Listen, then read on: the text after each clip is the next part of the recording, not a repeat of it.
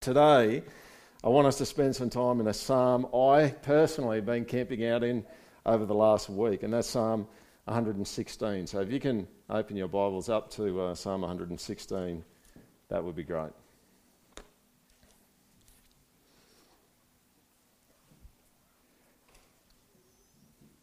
Psalm 116. If you're new to the Bible, just crack it in the middle, roughly, and you'll probably find the Psalms. If you can't get them, the Bible works like any other book. It's got a contents page at the start. You can find the book of Psalms and go to number 116. Psalm 116.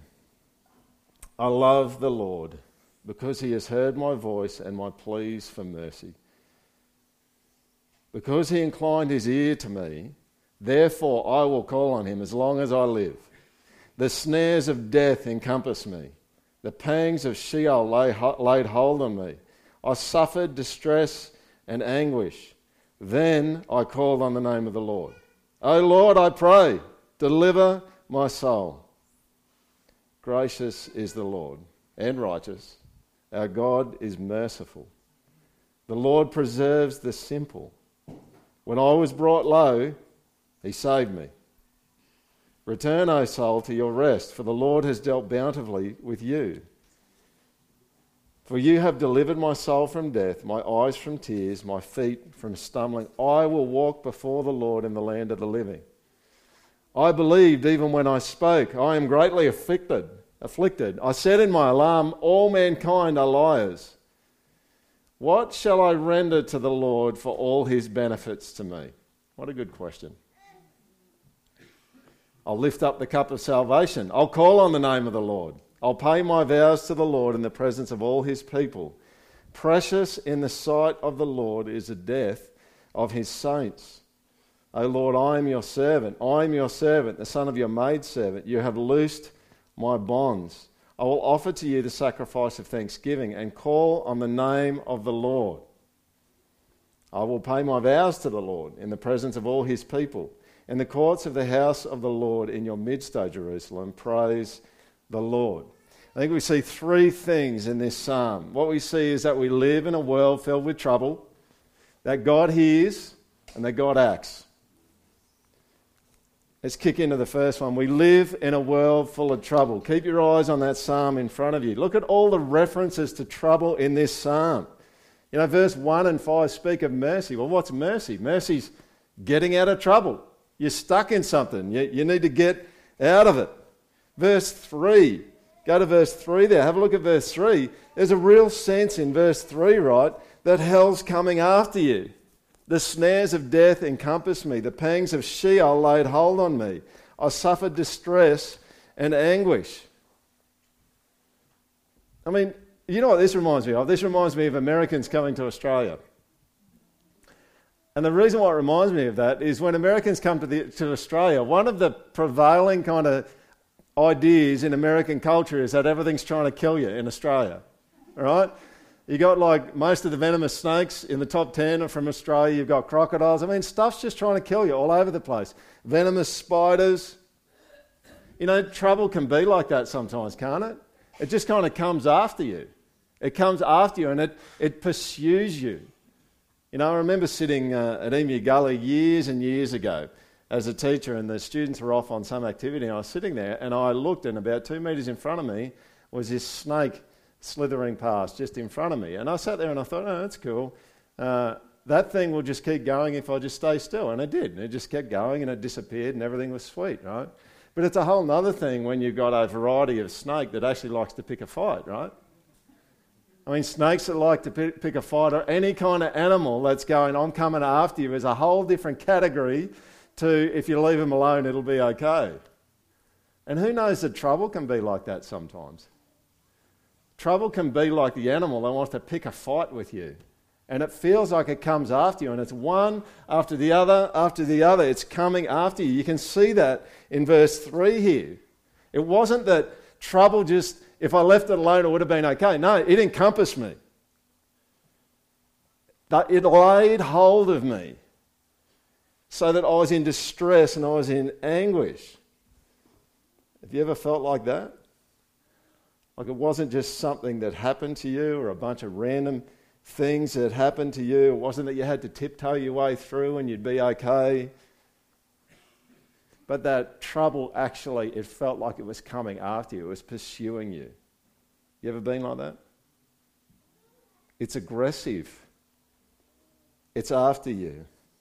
You know, it's like, have you ever, maybe this is just me, this is my overactive imagination. Have you ever played that game when you run to your car and you imagine some guy's coming after you with a gun or a knife or something? And it's like, I've got to get in. And it doesn't work now, right, because you got keyless entry, right? But back in the days of keys, it's like you're fumbling around and you're trying to... Does anyone know what I'm talking about? No, you don't. You know, the sense here is that trouble has you and you're trapped. You're stuck. It's like a python. Too many snake references, I know, but it's like a python that's squeezing the life out of you. And life has become hell. It literally feels like it's become hell. You go through the rest of the psalm. Verse 6, he was low. Verse 8, he talks about death. He talks about tears, stumbling. Verse 16, he talks about bonds. What kind of trouble is he talking about? Well, we don't know. We don't know what kind of trouble it is. Let me give you a few options of trouble that could happen that could feel like this. Now, physical trouble. And there's nothing that will grind you down like physical trouble that just keeps coming after you. Maybe you've had a bad diagnosis. Maybe you've had things go wrong and then you just got better and then something else went wrong and then you got better from that and something else went wrong. There's nothing like physical weakness to stick you in a pestle and mortar and grind you down. Does anyone know what I'm talking about? Maybe it's relational trouble. Relationships, has anyone noticed this? Relationships don't always go the way that you want them to go. Yeah. And you can have all sorts of difficulties in relationships, all sorts of trouble. You can have bitterness. I mean, think about the bite of conflict that goes on in relationships. It can be like a python that's squeezing the life out of you. Maybe it's financial trouble. Maybe you're out of money. Lack of security. Things are really tight for you. Spiritual trouble. You know, sometimes the devil just wants to wreck stuff. And he gets after you. And he does things to you. And then there's sometimes we're all just a bit dumb and a bit stupid and we do dumb stuff. And then we end up in the consequences of the stuff that we do. Or, ... There are all sorts of troubles. I'll tell you something that happens sometimes is sometimes you can get all of them at the same time. Does anyone know what I'm talking about? It's like if I just had one, that would be enough. But I've got 3, I've got 4, and they're all coming at me like a tag team kind of wrestling thing, right? I was fighting against one enemy, and now I've got 13 of them. You know, in some ways, I think that's not surprising because I tend towards thinking that the body and soul is a unity. That's the direction I lean. We talk about body and soul, and that's where I sit, but I kind of lean in favour of things just kind of being all connected in there. You know, the body affects the heart, affects the soul affects the body. You know, sometimes, go down to verse 6. I love verse 6 because I feel like it talks about me a little bit. Verse 6, the Lord preserves the simple. Now, that sounds nice.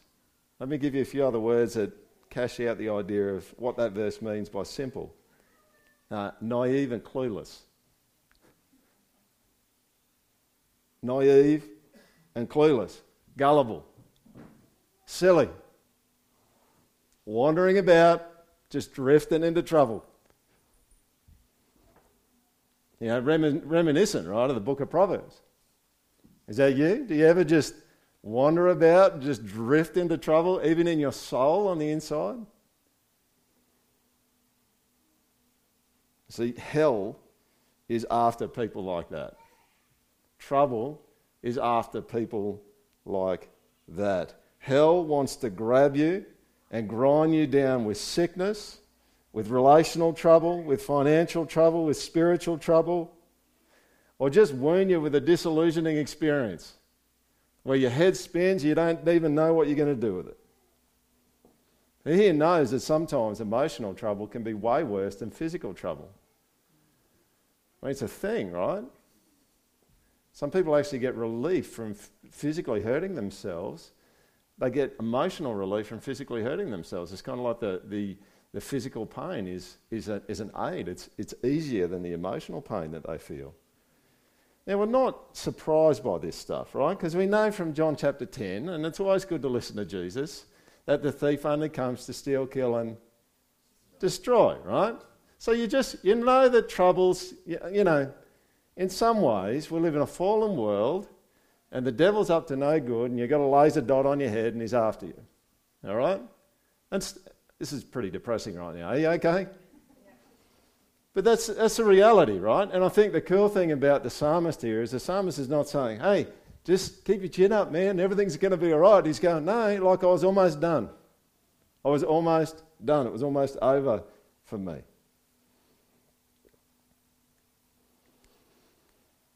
Here's where it starts looking up. God hears us. You know one of the things that trouble does? Trouble isolates people. It puts them on their own. It cuts you off from the herd, right?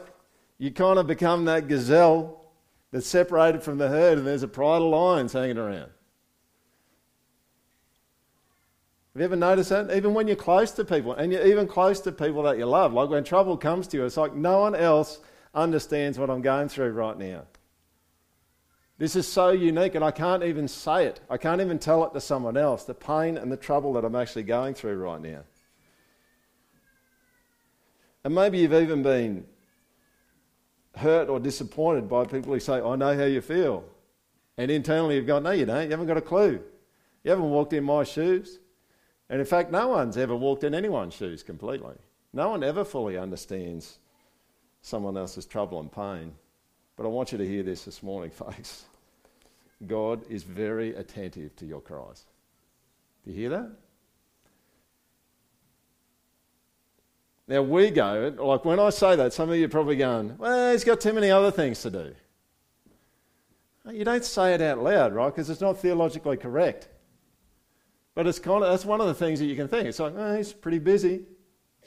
Now, if he's too busy to look after you, he's pretty lame. Isn't that true? Like he's actually pretty lame. He's not very glorious. But the bottom line is he's not too busy to look after you. He can handle all that stuff. He can handle Sri Lanka. He can handle Syria. He can handle Russia, China, and Toowoomba Christian College today.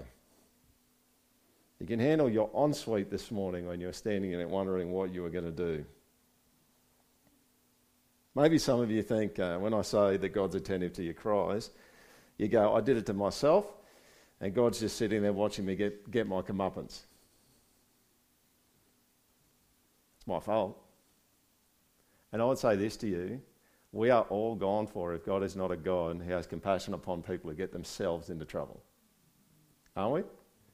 No one here is going to get off the hook if that's the kind of God that we actually believe in, that he just sits back and goes, yeah, well, you deserve it, right? You buffhead, you shouldn't have done what you did. Some of you maybe even think this. When you hear God's attentive to your cries, you go, I have to do this. This is something I have to do. And I would say, really? And maybe the word I goes off in your head. I.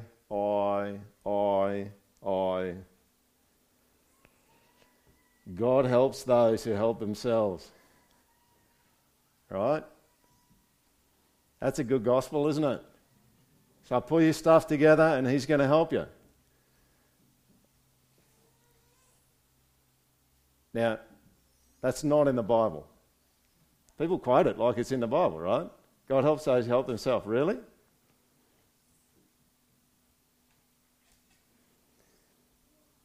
Maybe you would say this. Maybe you would say, no one knows what this is like.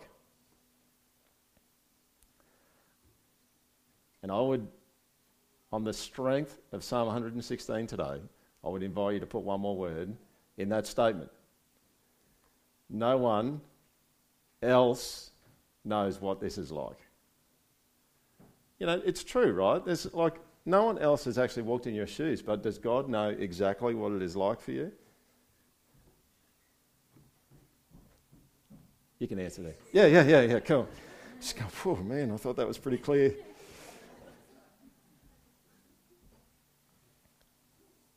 Seriously, how good are you at saving yourself anyway? I mean, if you just stop for a minute and you reflect back on your life, right? Like, just be honest with yourself. What's your record like at actually saving yourself? It's probably pretty crap. Because we tend to be really good at getting into trouble, not so good at getting out of trouble. That's kind of how it rolls.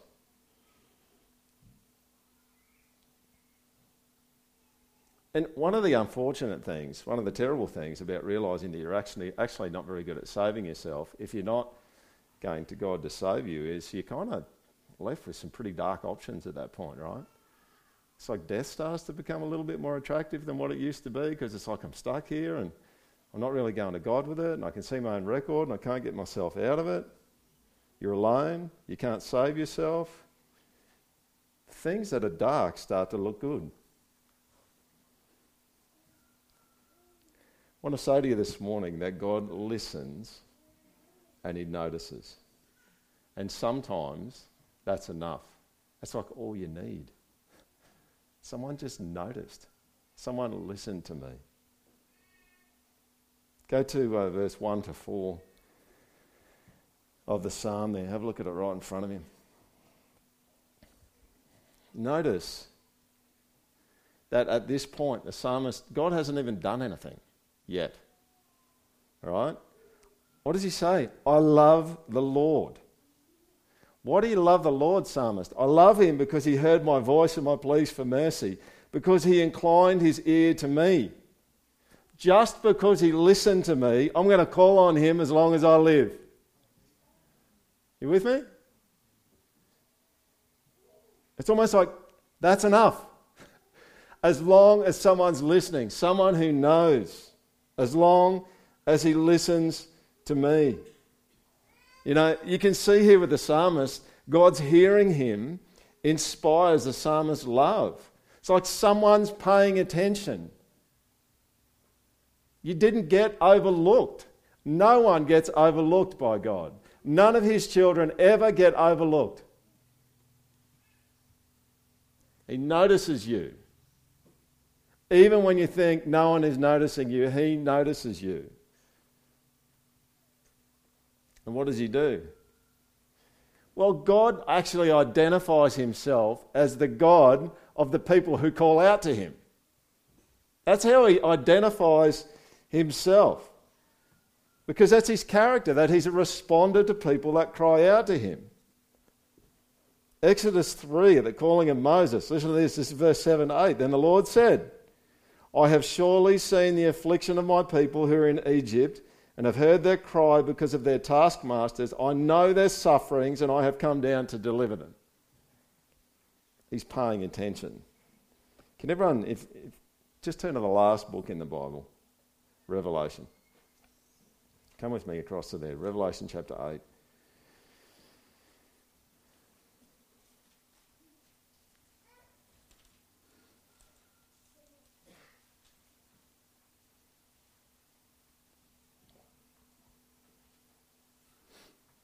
Revelation 8, we're going to start at verse 1. And just so that you know, it's not on my schedule to preach through the whole book of Revelation anytime soon. But it's a great book, and you should read it. All right? There's some really tricky stuff in there. But let's just read this section, verse 1 to 4. When the Lamb, Jesus, opened the seventh seal, there was silence in heaven for about half an hour.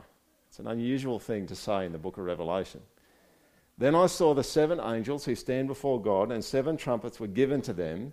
And another angel came and stood at the altar with a golden censer, and he was given much incense to offer with the prayers of all the saints on the golden altar before the throne. And the smoke of the incense with what? What's the next bit? The prayers of the saints rose before God from the hand of the angel. Now, there are lots of reasons why there could be silence in heaven. But I think one of the reasons why there would be silence in heaven for half an hour is because the prayers are rising to God. So can you guys just all shut up for a sec? Prayers are coming up to me right now, and I need to listen to them, and I want to listen to them. He's attentive to stuff. You see, the only ones that actually get saved and become Christians, and if you're not a Christian today, the reason why you're not a Christian today is you have not called upon God. You haven't realised you're in trouble and you haven't called upon God. If you did that, you'd be a Christian. Because God is the God of the one. He is the God that rescues and he saves those who call upon him. That's who he is. It's as simple as that. You don't have because you don't ask.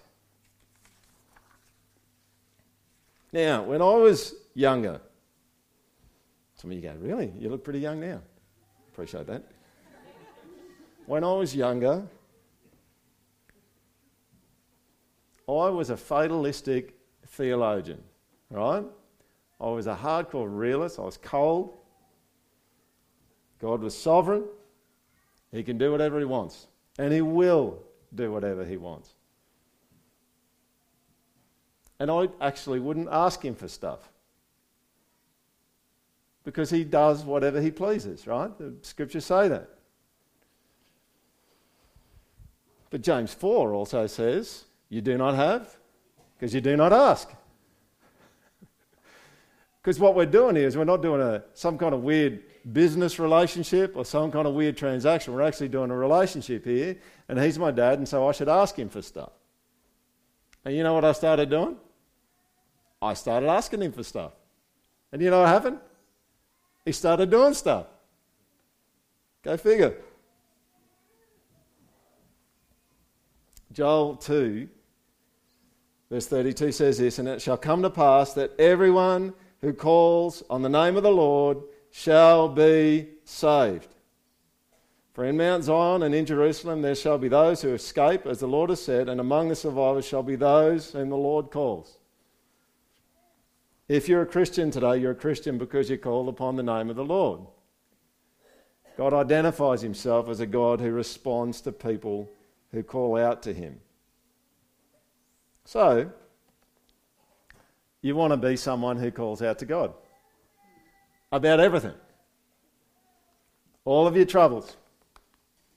Now, you're going to have to risk, you're going to have to punch through the barrier, the Australian barrier about, that means I'm a whinger. All right? All right? That's not in the Bible. All right? The word whinger is not in the Bible. Just want to help you out. You're going to have to push through that, right? Because God actually wants to hear you cry out to him about all of your troubles. He is not too busy. Your thing is not too small. If you have an ingrown toenail today, you should cry out to the Lord for your ingrown toenail. You have not made too many withdrawals from your God account. Okay? It's not like, see, I'm done now. I've overspent my budget on this calling on the name of the Lord thing, and now I'm stuffed, really. Like, I don't even know how I'm going to go forward. There is no such thing. You can't drain that account. Cry out. Cry out to him.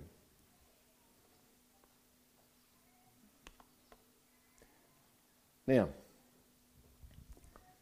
what do you do once he comes through for you? What do you do in response? Well, in our culture, when someone comes through and they do something nice for you, you know what you do? You do something nice back. And in doing so, you turn grace into a transaction. True? It's like someone has you over for dinner. You just go, oh, they had us over for dinner, so we should have them over for dinner back. Right? At that point in time, you're just in a business relationship.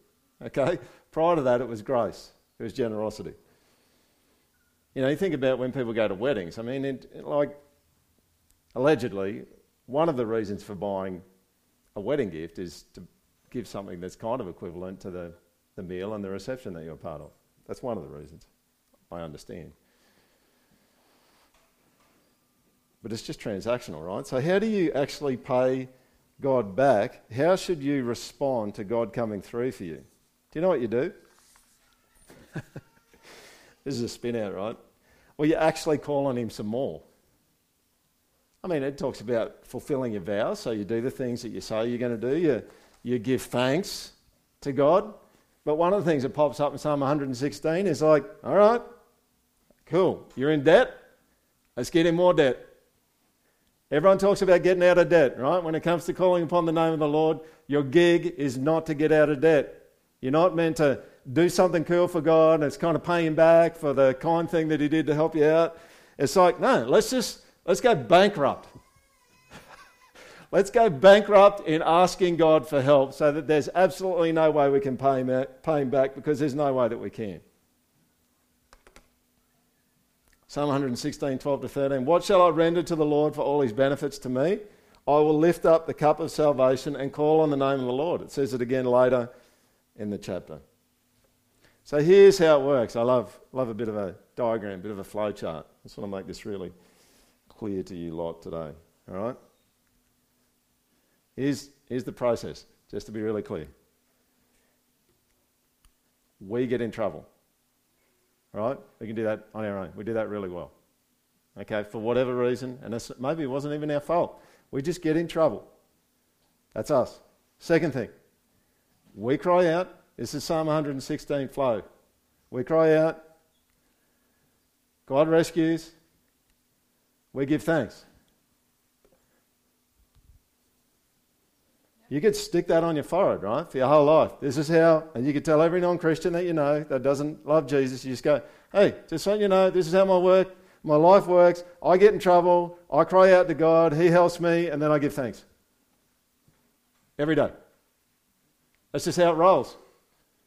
It's like, and some of us probably even now, just, maybe you sit there and you just go, well, it'd be nice to be able to get my stuff together someday. And I say, well, good luck with that. I hope it works for you. All right? Because it probably won't. You probably never get your stuff together because God actually made you to never get your stuff together without him.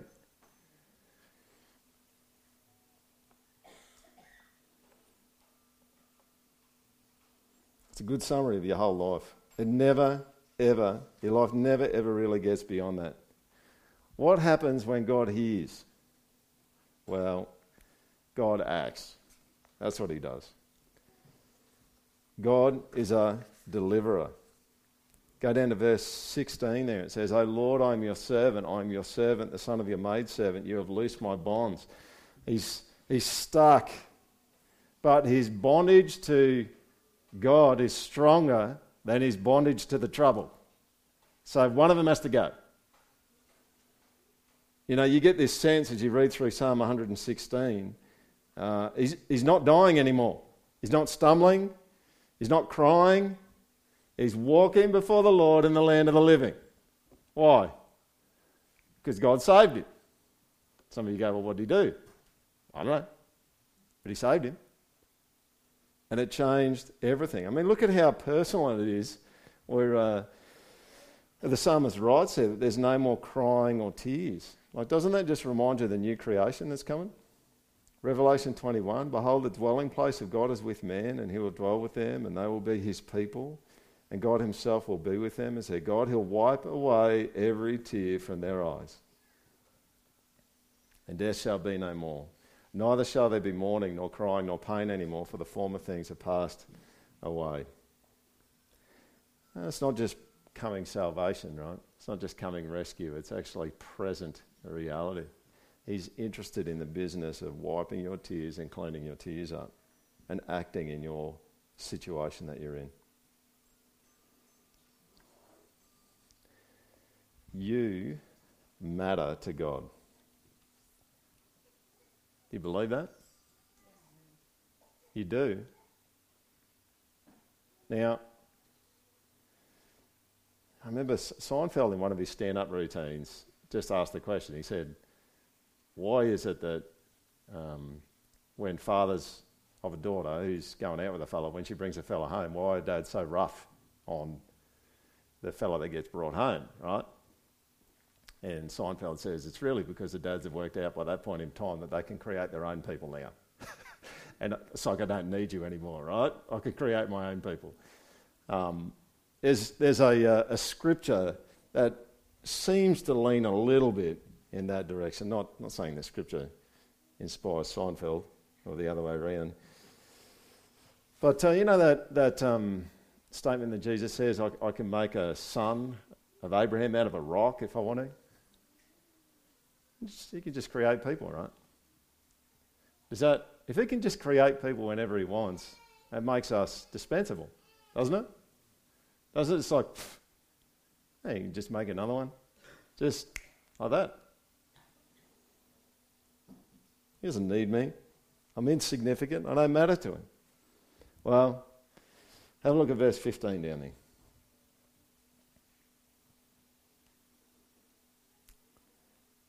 Verse 15 of Psalm 116. Precious in the sight of the Lord is the death of his saints. Now, what is the psalmist actually saying here? Is the psalmist saying that when a saint dies, that means a lot to God? Maybe. Do you know what I reckon it kind of means in the context of this psalm?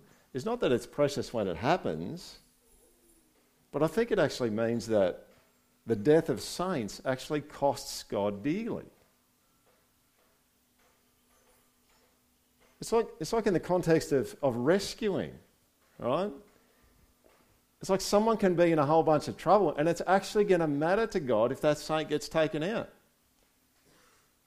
Do you believe it? I mean, think back to Jesus. He said that we've got more value than many sparrows, and every hair of your head is numbered. It matters to God. You matter to God. God does not lightly, hear me on this, God does not lightly permit adversity for you. Or an early death. They're precious to him. Your death affects him. Now, I'm going to start winding this up. And here's where we need to go. What is your picture of redemption? What's your picture of rescue? What rates? What counts? What qualifies as a rescue? It's a good question, right? I mean, I watched an Avengers movie last night. Is that your picture of redemption? Your picture of rescue? Is that it? Like the Avengers all go the hardest that they can and try to save everyone and everyone's just dependent upon them, and that's kind of the superhero thing, right? Is that, you know, the people who need saving are pretty passive and the heroes kind of come in and just fix everything up. So what I wanted to do is have a straw poll, a little survey this morning, and you need to actually raise your hand. And there won't be any public shaming today, but I want to ask you some questions. And here's where we're going. Here's your question. What qualifies as a rescue? So it's pretty simple. Here's how it's going to work. If you think the thing I put up, the point that I put up would qualify as a rescue, you just got to put your hand up. If you don't, just keep it down. You ready? I'll give you an easy one to start. What if God fixed the problem that you're in or the trouble that you're in totally, just totally removed and got rid of everything? Would that be a rescue? Okay. Has anyone not put their hands up there? Oh, they're not going to put them up now, are they? It's like, oh, you said no public shaming. All right. Okay, here's the second one. What if the circumstances changed enough that you could manage them? Would that be a rescue? Put your hand up if you think that's a rescue. There's a few less hands there. All right. What if God gave you increased strength? Nothing changed, but you had the ability to handle what came. Would that be a rescue? Okay. What if nothing changed and you didn't have the strength, but God sent other people who acted in response to God's prompting and helped you? Would that be a rescue? Okay.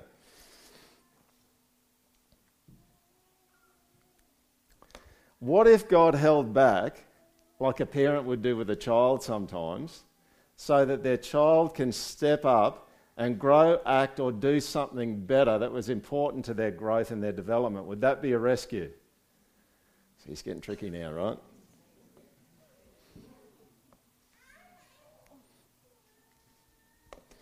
What if God didn't rescue you from the situation so he could so he could change something in yours or other people's lives? Would that be a rescue?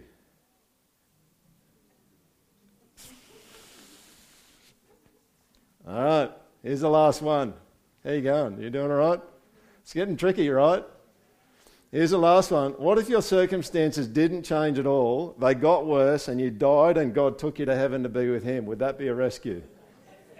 Okay, all right.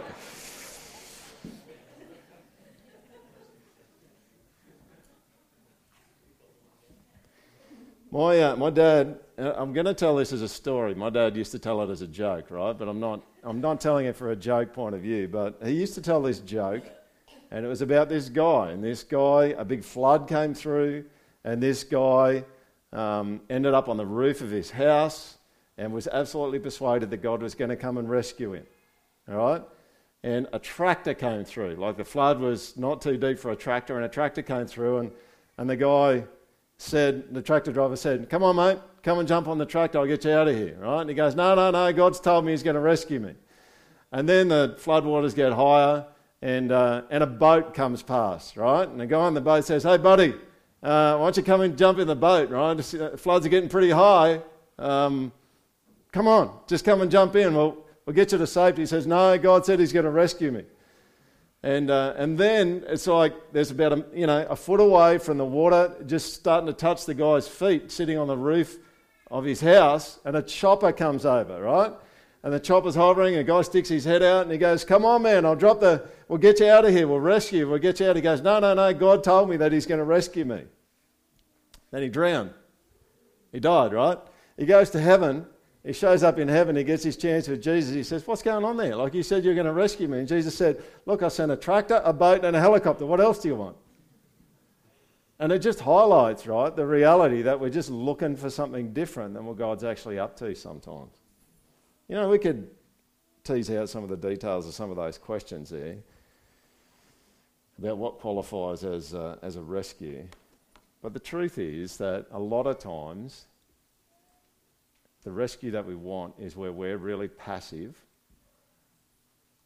and God just does everything. That's what I want most of the time. Now, it actually doesn't make sense. If you're actually connected to Jesus and in union with Christ, which is a theological mega theme in the scriptures, it doesn't make sense that you're going to be passive very often in God's rescue. You're going to be active alongside him as he does stuff. Does that make sense? It just is. It's just how it's going to roll. Now, does God fix problems totally? Yes, he does. Does he do things when you're doing nothing? Yes, he does. Is that cool when that happens? Yes, it is. Does he always do it that way? I don't think so. But that doesn't mean that he's not doing stuff. Like, you can't, whenever God hears in Scripture, you get this sense that his hearing means that action and rescuing is happening. So you better just look for it. And you better look for something that's different to what you think.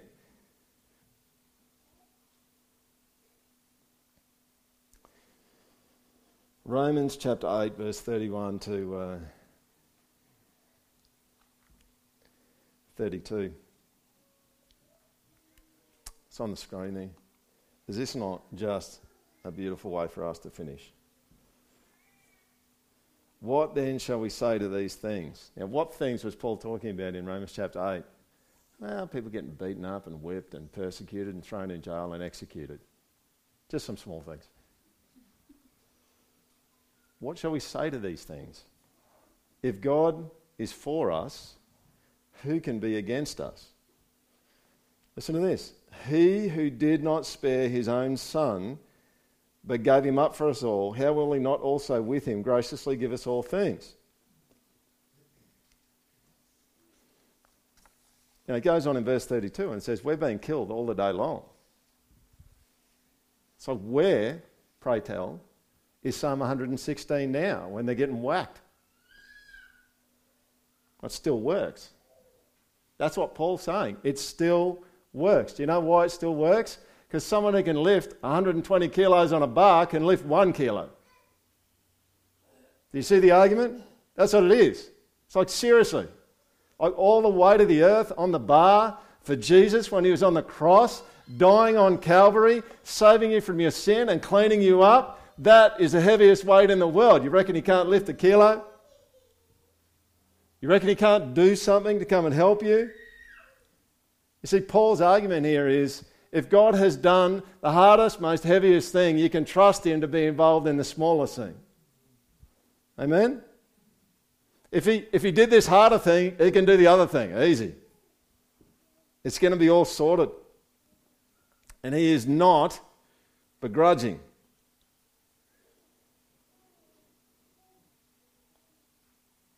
Jesus said in Luke 12:32-33, "Fear not, little flock, for it is your Father's good pleasure to give you" what?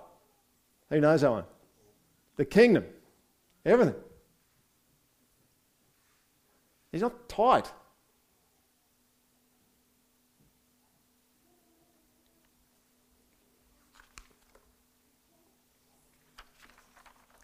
The Father hears and does things. Maybe we just have the worship team come up.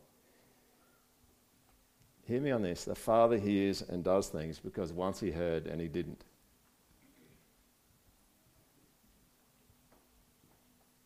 The Father hears and does things because of a time where he heard and he didn't do anything.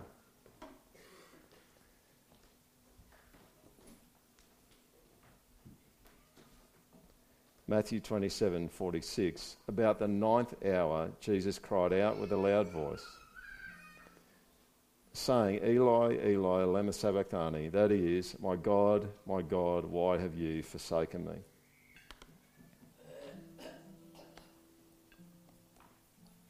It's because Jesus hung on the cross and his Father didn't come to his rescue and get him off there that you are guaranteed rescue every single time that you cry out to him. He is the only one, Jesus is the only one who literally cried out to God and was alone. True? And because he did that, you will never ever cry out to God and be alone. Ever. It can't happen. I know it can feel like it, but it can't happen.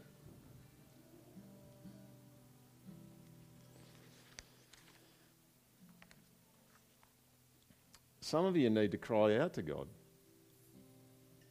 There's just stuff going on for you that you're not crying out to him about. Not enough, not long enough. I remember sitting in a redemption group with a guy in the States, and it was like the first regular session in the redemption group, and this guy thought that he didn't have any pain or trouble in his life. And it was filled with it. And we all just kind of sat there and we're just kind of going like, seriously? Like you think that there's nothing going on in your life right now? You need to start crying out to Jesus for that stuff. And you know what he did? He came back the next day, totally changed. It was like he could have gone home after that first session. You know what he did? He went home, or he went to where he was staying, he went for a jog down the street and he yelled and punched at the air. The whole way around his jog. He came back and he wrote a psalm. He wrote basically his story of lament to God, and he came in and he read it the next day. It's like the coolest rap. But that would have looked weird, right? If you were driving past this guy, this dude's pumping his fists into the air and he's yelling.